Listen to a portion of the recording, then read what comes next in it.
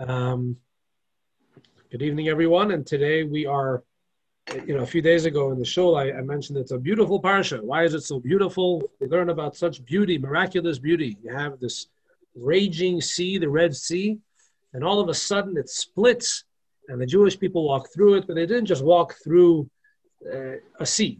They walked through on dry land, and these beautiful trees miraculously sprouted on the sides of the aisle that they walked in through, and there was these luscious fruits, and the children were able to pick the fruits and eat them. It was actually a party. While they were walking through the Red Sea, it was a party.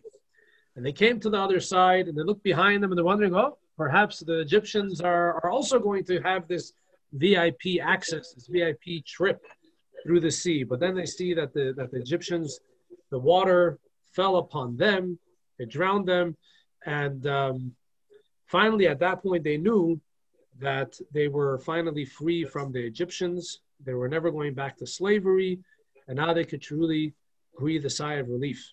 And at this point, they were able to celebrate their redemption. It's interesting that when the Jewish people left Egypt, we have no indication that as they left Egypt, they said, "Thank you, God." On the 15th of Nisan, when finally Pharaoh said, "Get out of here," and they didn't have time to allow their dough to rise, and they baked their matzahs and they ran out, we don't find anywhere in the Torah or even in the Talmud that the Jewish people, got together and sang a song of thanksgiving. It took them a full week to do so because they knew that the way they had told Pharaoh they're leaving was to give him like this. It was kind of a trick. He said, "We're only leaving for 3 days." Right? The entire time when Moses was speaking to Pharaoh, he said, "Allow us to travel for 3 days in the desert. We're going to sacrifices to God Almighty." So when the Jewish people left, it was really on borrowed time. They really had to be back in 3 days, but there was no intention of being back in 3 days. And in fact, there's a very fascinating discussion of why Moses presented the journey of the Jewish people to Pharaoh as just something for 3 days. If he would tell Pharaoh, "You have to let us go forever," Pharaoh would also be forced to allow them to go after dealing with 10 terrible plagues. But anyway, that's for a different class. That's for a different discussion. The point is that when the Jewish people left, they knew that they were not out of danger. There was always the possibility that Pharaoh would chase after them. In fact, Pharaoh sent what's called in Hebrew dalturin. He sent agents to accompany them and to remind them that after 3 days they have to come back. When they started to make a ruckus and say, "Hey, you have to come back, you gave your word," they basically gave them the riot act. They basically told them to get out of here, and they left. And they came back to Pharaoh, and the agents were the ones to tell Pharaoh that the Israelites are gone forever. So that's when Pharaoh decided to chase the Jewish people. So that entire week, the Jewish people were not out of danger. Finally, a week later, after the miracles, the splitting of the Red Sea, now the Egyptians are completely gone. They were able to sing a song of joy to God Almighty. After the Torah describes in great detail the miracle of the splitting of the sea, and then the song, the reaction of the Jewish people during that time, the Torah says the following: Moses led Israel away from the Red Sea. And they went down into the desert of Shur. They walked for 3 days in the desert, but did not find water. That's the verse. Now in the Hebrew, and I'm sorry that I did not put the Hebrew wording here in the handout, the term is like this. When we want to say the words, Moses led Israel away, the term is vayasa. Now vayasa is a very interesting type of expression.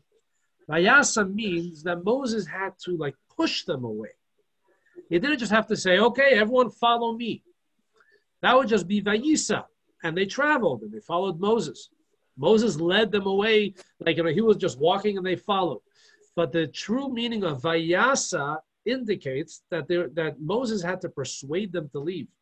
He had to force them to leave. And in fact, Rashi right over there says the following. Let's read the Rashi. Moses led Israel away, literally made Israel journey. He forced them to journey. Vayasa. He forced them. He led them away against their will. What's going on? Why would they want to stay there? That's like saying, the liberators came to Auschwitz. They liberated the Jews that were in Auschwitz, and then they had to force them out of the camp. Wouldn't they be running to leave the camp? So here the Jewish people are standing in front of the mangled bodies of their oppressors, which that itself could bring a trauma to them, just reminding themselves of the Egyptians. And what happens? Moses, they're not running away from there. Moses has to force them away against their will. That's the expression of Rashi. It was like Bal Korchom, against their will. Why? For the Egyptians had adorned their steeds with ornaments of gold, silver, and precious stones, and the Israelites were finding them in the sea. There was a lot of treasures there. They were on a treasure hunt. They were having fun, so they didn't want to leave. Rashi continues, the plunder at the sea was greater than the plunder in Egypt. As it is written, we will make you rows of gold with studs of silver. That's a quote in the Song of Songs, and that's an indication that's telling us that it's a description of what was going on at the Red Sea, and the treasures that were available to the Jewish people at the Red Sea far exceeded the treasures that they had taken with them out of Egypt. Therefore, he had to lead them against their will. Okay, now this is actually a very interesting type of teaching. You know, the Jewish people, this is what it seems like at face value. The Jews were just now saved from the clutches of the Egyptians. Not only that, they see a lot of gold and silver. So just like anyone who sees a lot of gold and silver doesn't want to leave there, he wants to collect it for himself. The Jewish people were busy collecting all of these treasures, and Moses had to force them to go away from them. Now, this is very uncharacteristic of the Jewish people in general, and especially the way they were at that moment. What I mean by that, even if you would want to say, come on, the Jews, they're humans, you know, they're the regular people, and just like anyone, if they would find, I don't know, hundreds and hundreds of thousands of dollars floating around in front of them, they wouldn't run away to go to their meeting. They would hold up their important meeting and collect the money so that they have the money, and that's it. So the same thing here, the Jewish people, they're humans. They're not angels. They see the money in front of them. They want to collect it. The thing is, though, that if we look carefully at the story, at the narrative, we'll see that it is so uncharacteristic of the Jewish people. Why? Number one, the Jewish people at that time had just experienced a very profound spiritual experience. When they were stuck at the Red Sea and the sea split and they survived, it wasn't simply there was a crisis and God took care of it. The splitting of the sea was not just, oh, there's an opening, let's run through. It was a tremendous divine revelation. It was the type of revelation that is pretty close to the revelation at Sinai. Types of revelations that most people never had and never will have. So where do we see this idea? In the song that the Jewish people sang to God Almighty after the splitting of the sea, the second verse of the song goes as follows. That's the Shemot 12:2. The Eternal's strength and his vengeance were my salvation. This is my God, and I will make him a habitation, the God of my father, and I will ascribe to him exaltation. Yeah, it sounds like a beautiful song, right? But notice, they say something very powerful. They say, this is my God. What is your God? What were they looking at? So Rashi tells us, this is my God. He revealed himself in his glory to them, to the Israelites, and they pointed at him with their finger. Now this is crazy. You can't see God. God is not something physical that your flesh and blood eyes should be able to see, and that your flesh, you know, your finger that's bone and flesh you should be able to point at. But no, that's what he says. That at that point, what the Jewish people experienced at the splitting of the sea was the type of revelation that they actually saw God to the point that they were able to point their finger at him and say, this is him. And the Talmud continues, the Medrash continues, and Rashi quotes this, by the sea, even a maidservant perceived what prophets did not perceive. But the greatest prophets throughout our history did not have the opportunity to experience. Every single Jew, and even their slaves, their maids, anyone that had some type of connection to the Jewish people, had that type of revelation, had that type of spiritual experience. So let me ask you, after having such an experience, would money really make a difference to you? Is that something that you would be so excited about? But things get even more complicated. And that is, where was Moses taking them? Where was he forcing them to continue traveling? The Jewish people were on a mission. They had a destination. They didn't just leave Egypt. Oh, we're going. They had a destination. And by the way, their destination was not Israel. That was not their first destination. They all knew that the first destination after leaving Egypt was Mount Sinai in order to receive the Torah. How did they know this? Because when God hired Moses, appointed Moses to be the leader, to be the redeemer, he had a long conversation with him and he explained what's going to happen. He told him, we're not just taking them out to freedom, we're going somewhere. Let's read the next verse. And he said, for I will be with you, and this is the sign for you that it was I who sent you. When you take the people out of Egypt, you will worship God on this mountain. The first meeting that God had with Moses was on Mount Sinai. That's where the burning bush was. And God tells him that the reason why I'm sending you is in order to bring them here. Let's look at Rashi. Concerning what you asked, what merit do the Israelites have that they should go out of Egypt? I have a great thing dependent on this exodus. For at the end of 3 months from their exodus from Egypt, they are destined to receive the Torah on this mountain. No. So the Jewish people, they just got over the crisis. They went through the sea. They just had this profound revelation of God to the point that they were able to point to God and say, this is God. So they are now on a level which is even higher than the prophets. How is it possible that people are on a level of the prophets should dilly-dally, should tarry from reaching their destination of receiving the Torah at Sinai in order to collect a few dollars? Not a few dollars, a lot of money, right? What's going on here? What is this conversation going on between Moses and the Jewish people? They're busy collecting money. Moses says, hey, we got to go somewhere. We're late. We have to move. And they say, no, we want to stay here. And you have to really force them away. What's the deal? Also, by the way, how can Moses force them away? You ever thought about this? You're talking about a nation of millions. And there's one Moses. Moses forced a nation of millions away from the sea. Oh, by the way, these millions are seeing treasures that could enrich them so many ways. And he was able to force them out. What did he do? He used electric rods. What happened here? He prodded them out. All right.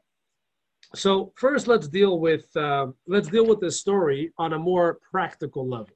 What was going through their minds? What was the conversation? The Jewish people didn't need money. I'll give you a few reasons why they did not need any money. Number one, they had a lot of money. Each one of them was extremely wealthy. In fact, how are they wealthy? I mean, they were slaves right beforehand. How are they healthy? How are they wealthy? So, like this, when God told Abraham that his descendants are going to be enslaved, they're going to suffer for many years, he told him, however, when they leave the land of their oppressors, they're going to take all of the riches, all of the treasures of that land, they will be enriched. Fine, so that was part of the promise to Abraham. When God spoke to Moses, he said, tell the Jewish people, look at the next quote on page 2, Shmot 11:2.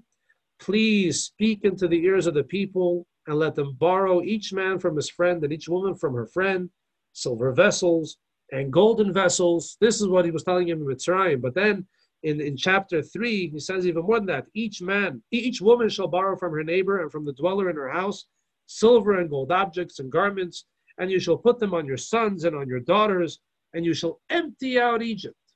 This was like a command to the Jewish people. They must take everything out. They must empty the place out of all of its money, all of its treasures. And if you go down to the last quote here from the Talmud in Bechorot, there's a very interesting teaching of the Talmud. In last week's parsha, towards the end of the parasha, where God is giving several mitzvahs to the Jewish people. So there's the mitzvah of Pesach, the mitzvah of not having chametz, the mitzvah of the Paschal lamb, and it all makes sense that it's coming into the story, coming as part of the story of the Exodus. We learn the many different mitzvot that are associated with the Exodus. The mitzvah of tefillin. One of the reasons, the main reason why we put on tefillin is because tefillin reminds us of the Exodus from Egypt, because the chapters that are in the tefillin speak about the Exodus from Egypt. And in fact, the expression of the Talmud is that when someone is going to see the tefillin on a Jew's head, they're going to talk about the miracles of the Exodus. Then comes another mitzvah, Pidyon haben, that if a Jew has a firstborn son, that son needs to be redeemed from the Kohen. And the Torah explains, because since on the night of Exodus, God killed all the firstborn Egyptians and he saved all the firstborn Israelites, with this miracle, God acquired, so to speak, the firstborn Israelites for all generations. And whenever someone's going to have a firstborn son, they need to redeem him, they need to buy him, acquire him back from God.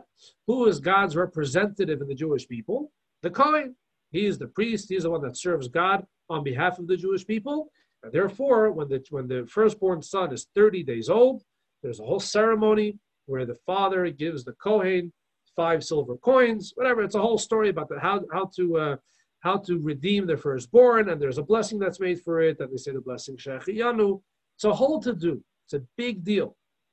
In fact, there are certain families that, for whatever reason, they don't have a Pidyon Haben in their family. It could be even for generations. For generations, they don't have a Pidyon Haben. I think in my immediate family, we haven't had a Pidyon Haben yet, right? So 7 of us all had girls first. So none of us had a Pidyon Haben. Who knows? Maybe Leah will have a firstborn son. Then they'll have a party of a Pidyon Haben. But sometimes in a family, you can have 3 or 4 generations where just Pidyon Haben doesn't happen. So that's a very special mitzvah. And that mitzvah is very clearly connected to the Exodus from Egypt, because that was it's a commemoration, or it's a result of the plague of the killing of the firstborn Egyptians, and God saved the firstborn Israelites. So therefore we have this mitzvah of Pidyon Haben. But then the Torah says something interesting.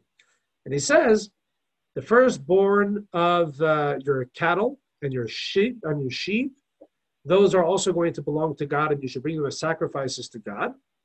And firstborn donkeys must be redeemed. Cattle and sheep, which are kosher, the firstborn of the cattle or the sheep, they have to be brought as a sacrifice in the Holy Temple. All right, cute, nice. And that's also associated with the story of the Exodus, because the gods of the Egyptians were their cattle and sheep.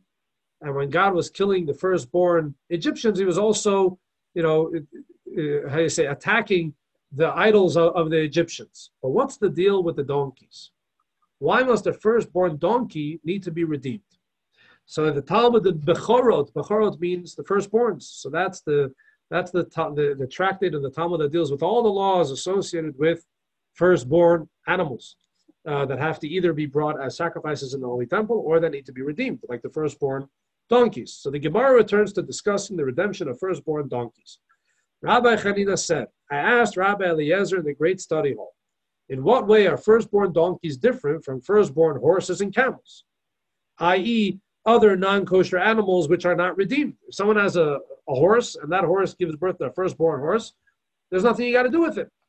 So donkeys are also not kosher. So why specifically were donkeys, exclusively the ones that their firstborn needs to be redeemed? Rabbi Eliezer said to me, it is a Torah edict. That's number one. That's what the Torah decided.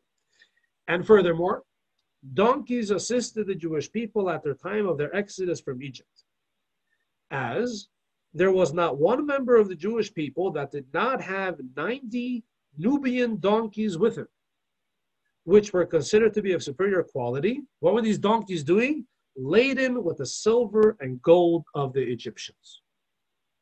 Here we see something fascinating. If you want to talk about important details of Exodus, all right, so you have the killing of the firstborn. That's a very important detail. That was the one that broke Pharaoh. You want to talk about God destroying the gods of the Egyptians? That's a very important point here, because the whole idea, the whole drama that was unfolding here with the Egyptians was in order to transform their perspective, to prove that their idols are worthless and that they should only believe in God. And what's another thing? The fact that the Jewish people were told by God they should empty out Egypt of all of its treasures. And how did they carry all these treasures out of Egypt? They had each Jew. So even if we would take the most conservative number, 600,000, let's just say 600,000. In truth, you had several million. You had several million Jews walking out of Egypt. And each one of them had 90 donkeys laden with gold and silver. So every Jew was already extremely rich. Do you want to tell me that the Jewish people needed more money? What's going on here? But here's the deal. The Jewish people didn't need the money. That's not what they wanted. But they had a mitzvah. What was the mitzvah? They were told, they were commanded by God, empty out Egypt from all of its treasures. That's a mitzvah. They were told to do so. They were told that the reason why they're still here in Egypt is because they still have to take out all of those treasures. And God set up a system that in the ninth plague, the plague of darkness, the Egyptians, it will be dark for them. They'll be stuck in their homes, and the Jewish people are going to have light. And they were told to go into all of their neighbors' homes and to see where all of their treasures were. And when they surveyed the terrain, they surveyed everyone's house. And when they came, when it was time to leave, they came, oh, let's give us some treasures. I don't have anything. Everyone says, I don't have anything. He says, no. In that cupboard, you have this. And in this place, you have that. And under the bed, you have this. Actually, the Egyptians were very pleased that the Jews did not take their money when they were stuck. It's interesting. The Jews were told, go around, survey the area, see where all of the money is, but don't take a thing. So they have to give it to you. The point is that the Jewish people had a mitzvah to empty out Egypt of all of its treasures. They had done a tremendous job.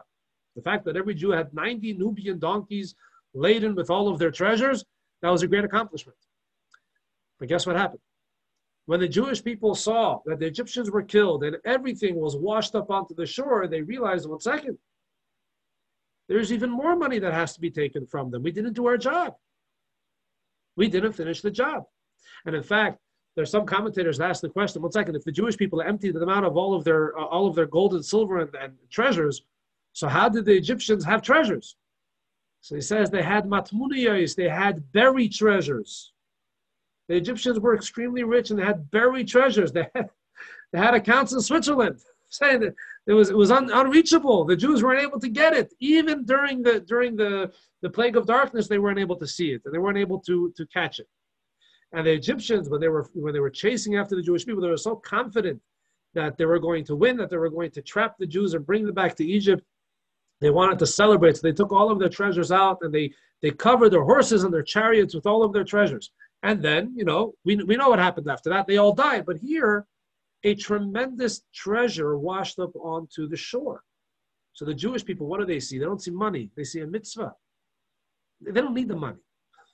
They have plenty. Not only that, they're going straight to the land of, that's a different thing. They're going straight to the land of Israel. They're going to be in the desert. They have no need for more money. But they knew that they had a mitzvah. And the mitzvah was to empty out Egypt. And if Egypt still has money and that money is right in front of us, we have to go and collect it. So the fact that they were so involved in collecting the money, that wasn't because they were distracted. That was because this was the mitzvah of the moment. But then comes Moses and he says, no. Oh, I'm sorry. Then you could ask like this. But they knew that they have to go to Sinai. So how, I understand. So there's a mitzvah to collect all of the money of the Egyptians. But now you're already on the other side of the sea and you can go to Sinai. So why are you holding up? Why are you stopping from going to Sinai? And instead you're investing yourself in doing the mitzvah of collecting the money. So this actually comes into a very interesting halachic question. If you have a choice, either to learn Torah or to do a mitzvah, what should you do? It's a halachic question. And in fact, let's read Maimonides. Maimonides has a whole section, several chapters dealing with the laws of Torah. So on page 2, in the middle of the page, Maimonides Talmud Torah, chapter 3, none of the other mitzvot can be equated to the study of Torah. Rather, the study of Torah can be equated to all the mitzvot because study leads to deed. Therefore, study takes precedence over deed in all cases. Wow, that's a big deal. That's a big deal. So that just makes the question stronger. The Jewish people have in front of them two options: either to learn Torah, to go to Mount Sinai and receive the Torah, or to stay here and finish off collecting all of that money, doing a mitzvah. So how could they choose to do a mitzvah instead of learning Torah? So let's go to the next. Every rule has an exception to the rule. So the Maimonides continues and he says, the following rules apply when a person is confronted with the performance of a mitzvah and the study of Torah. If the mitzvah can be performed by another individual, he should not interrupt his studies. If not, he should perform the mitzvah and then return to his studies. So this is an important point to know, that if you have, let's say in front of you, there's an opportunity to save a life, okay? There's someone who just fainted, right? And you're sitting and learning. If there's no one around to go and save them, you stop learning, go and save the life. But if there are 3 doctors in the room that could take care of the guy that just fainted, there's no reason for you to stop studying Torah. What, you're going to stop studying Torah to stand over them? And let's say you're also a doctor. Well, in that case, when it comes to saving a life, the doctor should always close the book and always run to it, because you never know, the doctor might be the right one that could actually do the right thing.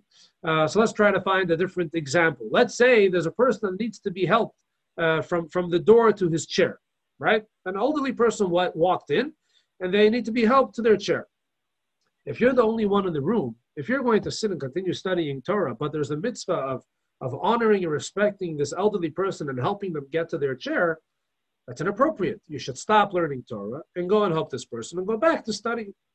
But if there are many other people in the room, and there's actually someone that's standing next to this person who is busy with something else, and he's standing right next to him, and you're much further away and you're studying, there's no reason for you to stop studying in order to help this person to his chair. There's plenty of people right there that can help that person to their chair. And therefore, it's not appropriate to stop studying Torah. However, the rule is, if it's a mitzvah that cannot be done by anyone else, you should stop studying and do it. So let's put ourselves in the minds of the Jewish people standing at the sea. They see in front of them 2 options: either rushing to receive the Torah at Mount Sinai, Torah study, or the mitzvah of collecting the money from the Egyptians. What was the mitzvah? The mitzvah was that the money from the Egyptians should leave Egyptian hands and now be in Jewish hands. Is there anyone else that could do it besides for the Jews? No. So who has to do the mitzvah? The Jewish people. Even at the risk of delaying their arrival at Sinai to receive the Torah. Because the rule is, if you're faced with the option of doing the mitzvah or learning Torah, if the mitzvah can't be done by anyone else, you don't learn Torah and you do the mitzvah. So the Jewish people had a very solid halachic reason for staying there. But then when Moses came and told them, nope, you have to go now and travel to Mount Sinai, they listened. They didn't not listen. Of course they listened. But they listened in a way that they were being forced to go. What does it mean that they were forced to go? In their minds, based on their understanding of Torah, and it was a true understanding. They knew how to weigh this question of mitzvah versus Torah, and based on their understanding, Torah should wait, and they should finish collecting everything from the Egyptians. When Moses told them that they should stop collecting the money and go to Mount Sinai, they listened, but they did so because they were completely they had completely nullified themselves. They had surrendered themselves to Moses. They did it with what's called in Hebrew Kabbalat Ol. They had accepted upon themselves the yoke of heaven, even that they're going to follow the word of God, even if they don't understand it. And so they know that when Moses tells them something, this is the word of God. And they're going to do it. But the fact of the matter is that they don't really understand why they're doing it. Because according to their Torah understanding, really they should be collecting the money that's there at the sea. In fact, it goes even deeper. When you talk about the idea of the Jewish people emptying out all the treasures from Egypt, it wasn't just about money changing hands. It wasn't just about enriching the Jewish people, so to speak. Those who are familiar with Kabbalah, with the mystical teachings of the Torah, and especially with Hasidic philosophy, Judaism teaches us that everything in this world has a spark of God, has a piece of God with it. Everything. But here's the deal.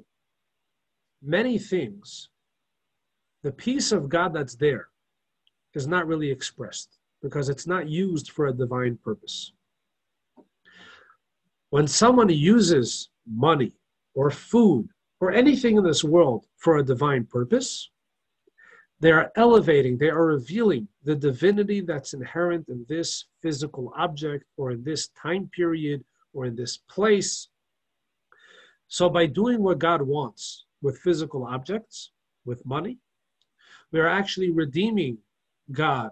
We are allowing the God that we're allowing the piece of God, the part of God that is in this specific thing to be revealed and to be expressed. The reason why the Jewish people were told to take all of the money out of Egypt was because all of that money possessed a tremendous amount of divinity. There was a lot of God that was stuck in that money. And so long as that money remained under the control of the Egyptians, the divinity that was there was stifled. It was not revealed. It was impossible to be expressed. So when the Jewish people were emptying out Egypt of the money, they weren't just enriching themselves or fulfilling a command of God. They were accomplishing tremendous cosmic things. They were redeeming God. They were redeeming the divinity that had been trapped in all of this money, in all of this physicality for so many years. So when the Jewish people were standing at the sea, right after this tremendous spiritual experience of seeing God and being able to point the finger and say, this is God, when they saw money that belonged to the Egyptians and they knew that they had a mitzvah to take that money, they didn't just see the mitzvah of taking money from the Egyptians. They saw what they were accomplishing through it. They saw that by every penny that leaves Egyptian hands and comes into Jewish hands, they're actually causing the divinity within that money to be elevated because it was a mitzvah from God to do so. So on the contrary, because they had such a great spiritual experience, that's why they were so involved in what they were doing. Not because they wanted or needed money, but because they saw the great spiritual advantage of collecting that money. Then comes Moses and tells them, stop. No more. Now we have to go to Sinai. I said, but 1 second, there's so much of God that's still stuck there. What's going on? What's wrong with you? I said, but God doesn't want you to take it. Okay? Once they know that God doesn't want them to take it, they realize that whatever they're going to take won't help anyone. So now they leave. But it's still Bal Korcham. It's still against their will. It's against their understanding. It's against their perception. It's against everything that makes sense to them at that moment. Why? Because they knew and they saw and they felt the great accomplishment that the collection of that money would accomplish. But once Moshe Rabbeinu told them to stop, they realized that they wouldn't accomplish anything by collecting it. It's like, for example, matzah, eating matzah on Passover. So Kabbalah teaches us that when you eat matzah on Passover, it's called the bread of faith. By eating that matzah, you strengthen your faith in God. No. So someone might say, if matzah is the bread of faith, today is the 14th of Shvat, today was 13th, tonight is the 14th of Shvat, let me eat some matzah. I think I need a little bit of a faith boost. I need, we take the little, the tetanus shots, we take the boosters. So I need a booster. Pesach was so far back, and that faith in God that was strengthened then with the matzah that I ate on Pesach, I think I need to, renew it. I need to re-energize it. So I'm going to take some matzah and I'm going to eat it. My friend, you eat matzah today, it doesn't strengthen your faith. That magic, that specialty of matzah that strengthens faith only applies on Pesach. Doesn't apply before, doesn't apply after. Same thing here. When God told the Jewish people, go empty out Egypt, apparently This only applied at a certain time period. But once the Jewish people crossed the sea, and now they have to go to Sinai, now no more. And therefore the Jewish people listened to what Moshe Rabbeinu said, and they did so joyfully. How do I know they did so joyfully? They were counting down to receiving the Torah. They weren't upset when they left, but they did so, and it was like they were being forced to get out of there because their minds and their hearts were so focused on doing what God wants that to pull them away from that, even though they did so joyfully, it was a concept of forcing them away. Now, this is, in general, this is a very profound way of looking at life. There's a story of the fifth Lubavitcher Rebbe, Rabbi Shalom Dov Ber. So, in the last class, we described how the Rebbe would teach Torah in the context of a Farbrengen, and there was different types of Torah teachings. So generations back, so we're talking about the village of Lubavitch, which had a yeshiva, and there was about several hundred young students that were there. I mean, we're talking about teenagers or older, younger 20s. So the custom was that the fifth Lubavitcher Rebbe, the Rebbe Rashab, the way he would teach Chassidus, the way he would give over a mimer, the way he would deliver a mimer, the schedule was that every Friday night before the prayers, so the study hall was set up, with bleachers, and everyone was standing around, and there was a certain table with a chair, and the Rebbe Rashab would come in, and he would deliver a mimer. It would take 45 minutes, an hour. I mean, it was a tremendous experience. But typically, before they would sing the mimer, before the Rebbe would say the mimer, they would sing a song or several songs. And one time, the Rebbe Rashab, he noticed that they were singing the song quickly. It was a slow Hasidic tune, but the boys were singing it quickly. Why? They wanted to get to the meat. They wanted to get to the mimer. So when they finished singing their hurried song, Rebbe Rashab did not say a mimer. Rebbe Rashab, he said a sikha. He started to talk, and he explained that in general in life, the preparation for something is also important. When you're preparing for something, it's not just, let's just get rid of this and let's move on to the more exciting thing. The preparation is something for itself. And therefore, if you're supposed to sing a song now, be there fully. Don't think, when will we get past the song and now we're going to learn the mimer. No. If right now it's the song, it's singing time, sing. Sing with your whole heart. Sing slowly. Sing with a passion. Then once we finish the song, it's time for the mimer. Then obviously you should focus your mind and your heart to absorb everything that the Rebbe is saying. And with this, the Rebbe Rashab, this is a profound lesson. There's another interesting story of the previous Rebbe, that once, actually the Rebbe, who was the previous Rebbe's son-in-law, so the story happened with him. The Rebbe said like this, that once it was right before the previous Rebbe had to go on a trip. And the trip wasn't a pleasurable trip. There was issues that had to be taken care of. We're talking about, issues that they would affect the entire Jewish community in Europe. And so you would imagine that the previous Rebbe would be under a lot of pressure, etc. And in several minutes, I had to go to the train. And the Rebbe walked into the Frierdiker Rebbe's study, and he sees how the previous Rebbe is sitting and writing in his journal, but a totally different topic. Whatever. He was involved in something that had nothing to do with the trip, nothing to do with the issue that they were dealing with, and he was completely absorbed in it. And as if he had no other concern in the world. So the Rebbe asked him, like, it's possible to live this way? Like, how do you do it? So he said like this. My father, the Rebbe Rashab, once told me that there's a very well-known halachic sage, who's known as the Rashba. So he said that he was a man that he had a yeshiva. He had many students. He would give a class every day, and he had a lot of responsa, and he was a doctor, and several other things that he had. And in addition to all of this, in his very, very busy schedule, he always managed to take a half-hour walk every day. He always managed to do so. And he explained, why is that? Because whatever he is doing, he is involved with it fully. He doesn't think about what's next on the schedule. So if right now it's time for prayer, he doesn't think about the class he's going to give to the boys. If right now it's time for class, he doesn't think about the halachic question that had to be answered that was going to transform an entire community. And whatever. And if now is time to walk, he's walking. Yeah, it could be he's thinking a lot of things while he's walking, but he doesn't.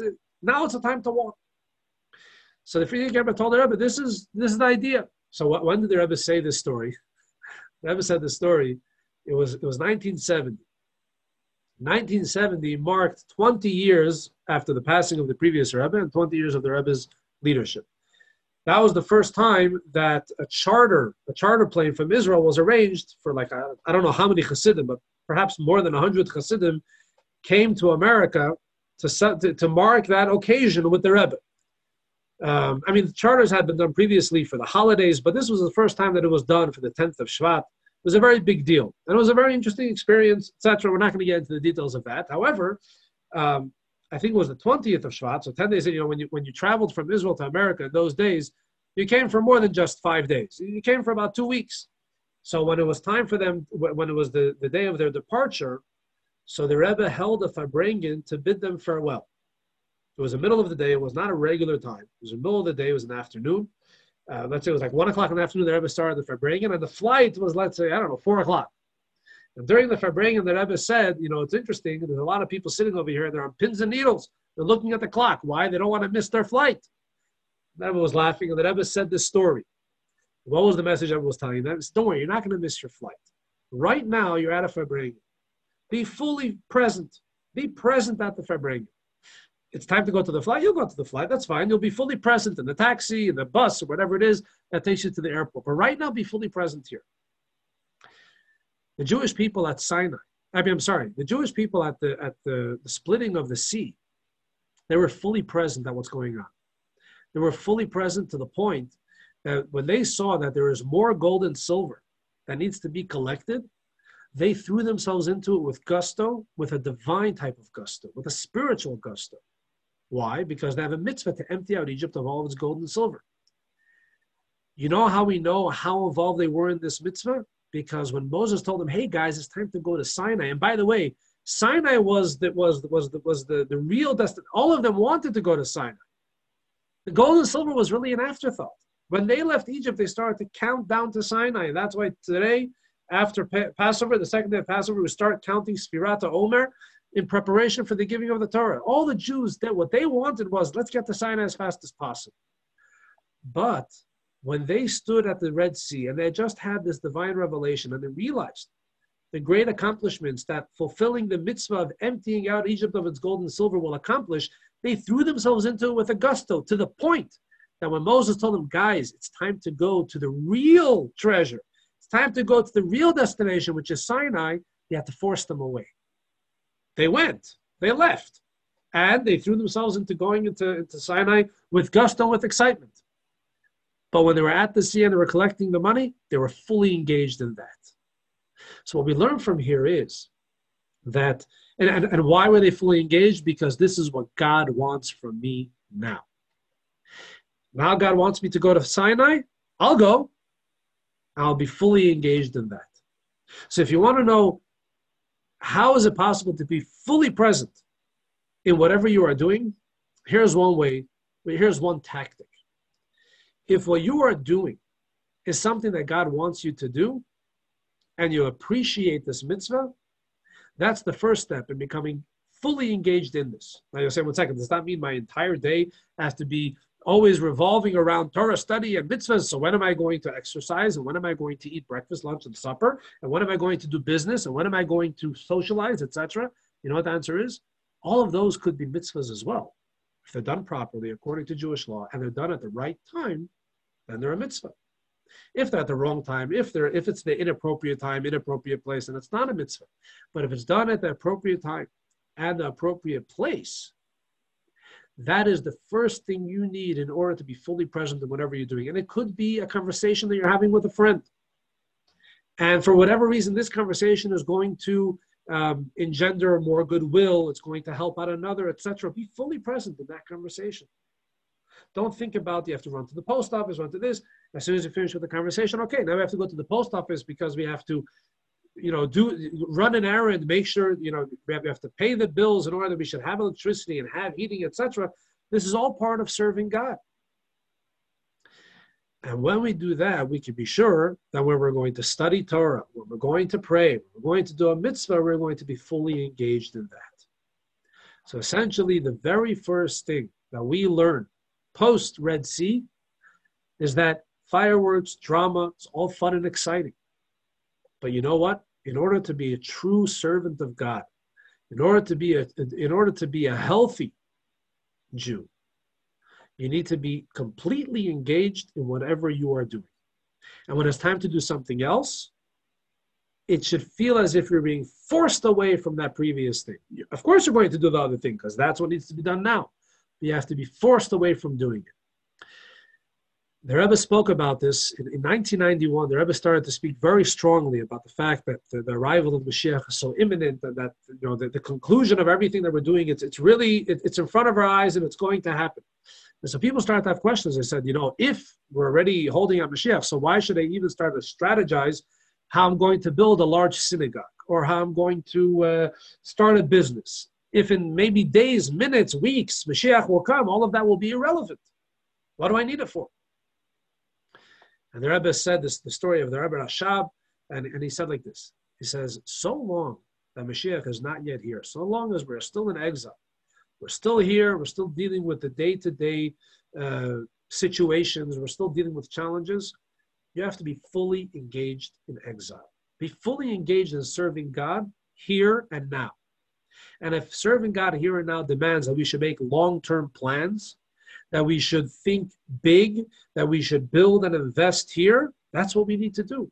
The moment Mashiach will come, we're going to be very involved in Mashiach. And by the way, what we invest in today, what we build today, it's not necessarily going to, it for sure won't vanish when Mashiach will come. It will still be relevant. Don't worry, your investments today, the businesses you build today, the contacts that you have today, the accomplishments of today are not going to disappear. And Mashiach is not this fantasy reality that's going to come and all of a sudden just wipe away all of history. So even though we are anticipating the arrival of Mashiach any moment, and we want it to come, just like the Jewish people, they anticipated reaching Sinai, and they wanted to do it as fast as possible. But they're not yet at Sinai, and they see an opportunity to do a mitzvah here, they got fully engaged in that. The same thing is for us. Even though we anticipate and hope for a better time, for a greater revelation, for a greater conclusion to everything that's going on, so long as we're here, we need to deal with our current situation in the best way that we can, and with all of the passion, energy that we can muster, because that's the real way to serve God. Any questions? How are we practicing today? What do you mean, how do we practice it today? To get more money to build a nice place in other for words, Hashem. Today a person shouldn't say, why should I start a business? Mashiach comes tomorrow. I'm not even going to want to be involved in the business. I'd like to study Torah a whole day, right? And the answer is no. Build that business. Be successful. Build up a career. Why? Because right now we're here. You have no idea when Mashiach will come. But even if you are so confident Mashiach will come tomorrow, we'll deal with Mashiach. We'll deal with the Mashiach reality when it's here. So long as Mashiach is not here, we're going to deal with this reality. And we have to deal with it with the whole excitement, with the whole passion that we have at our disposal.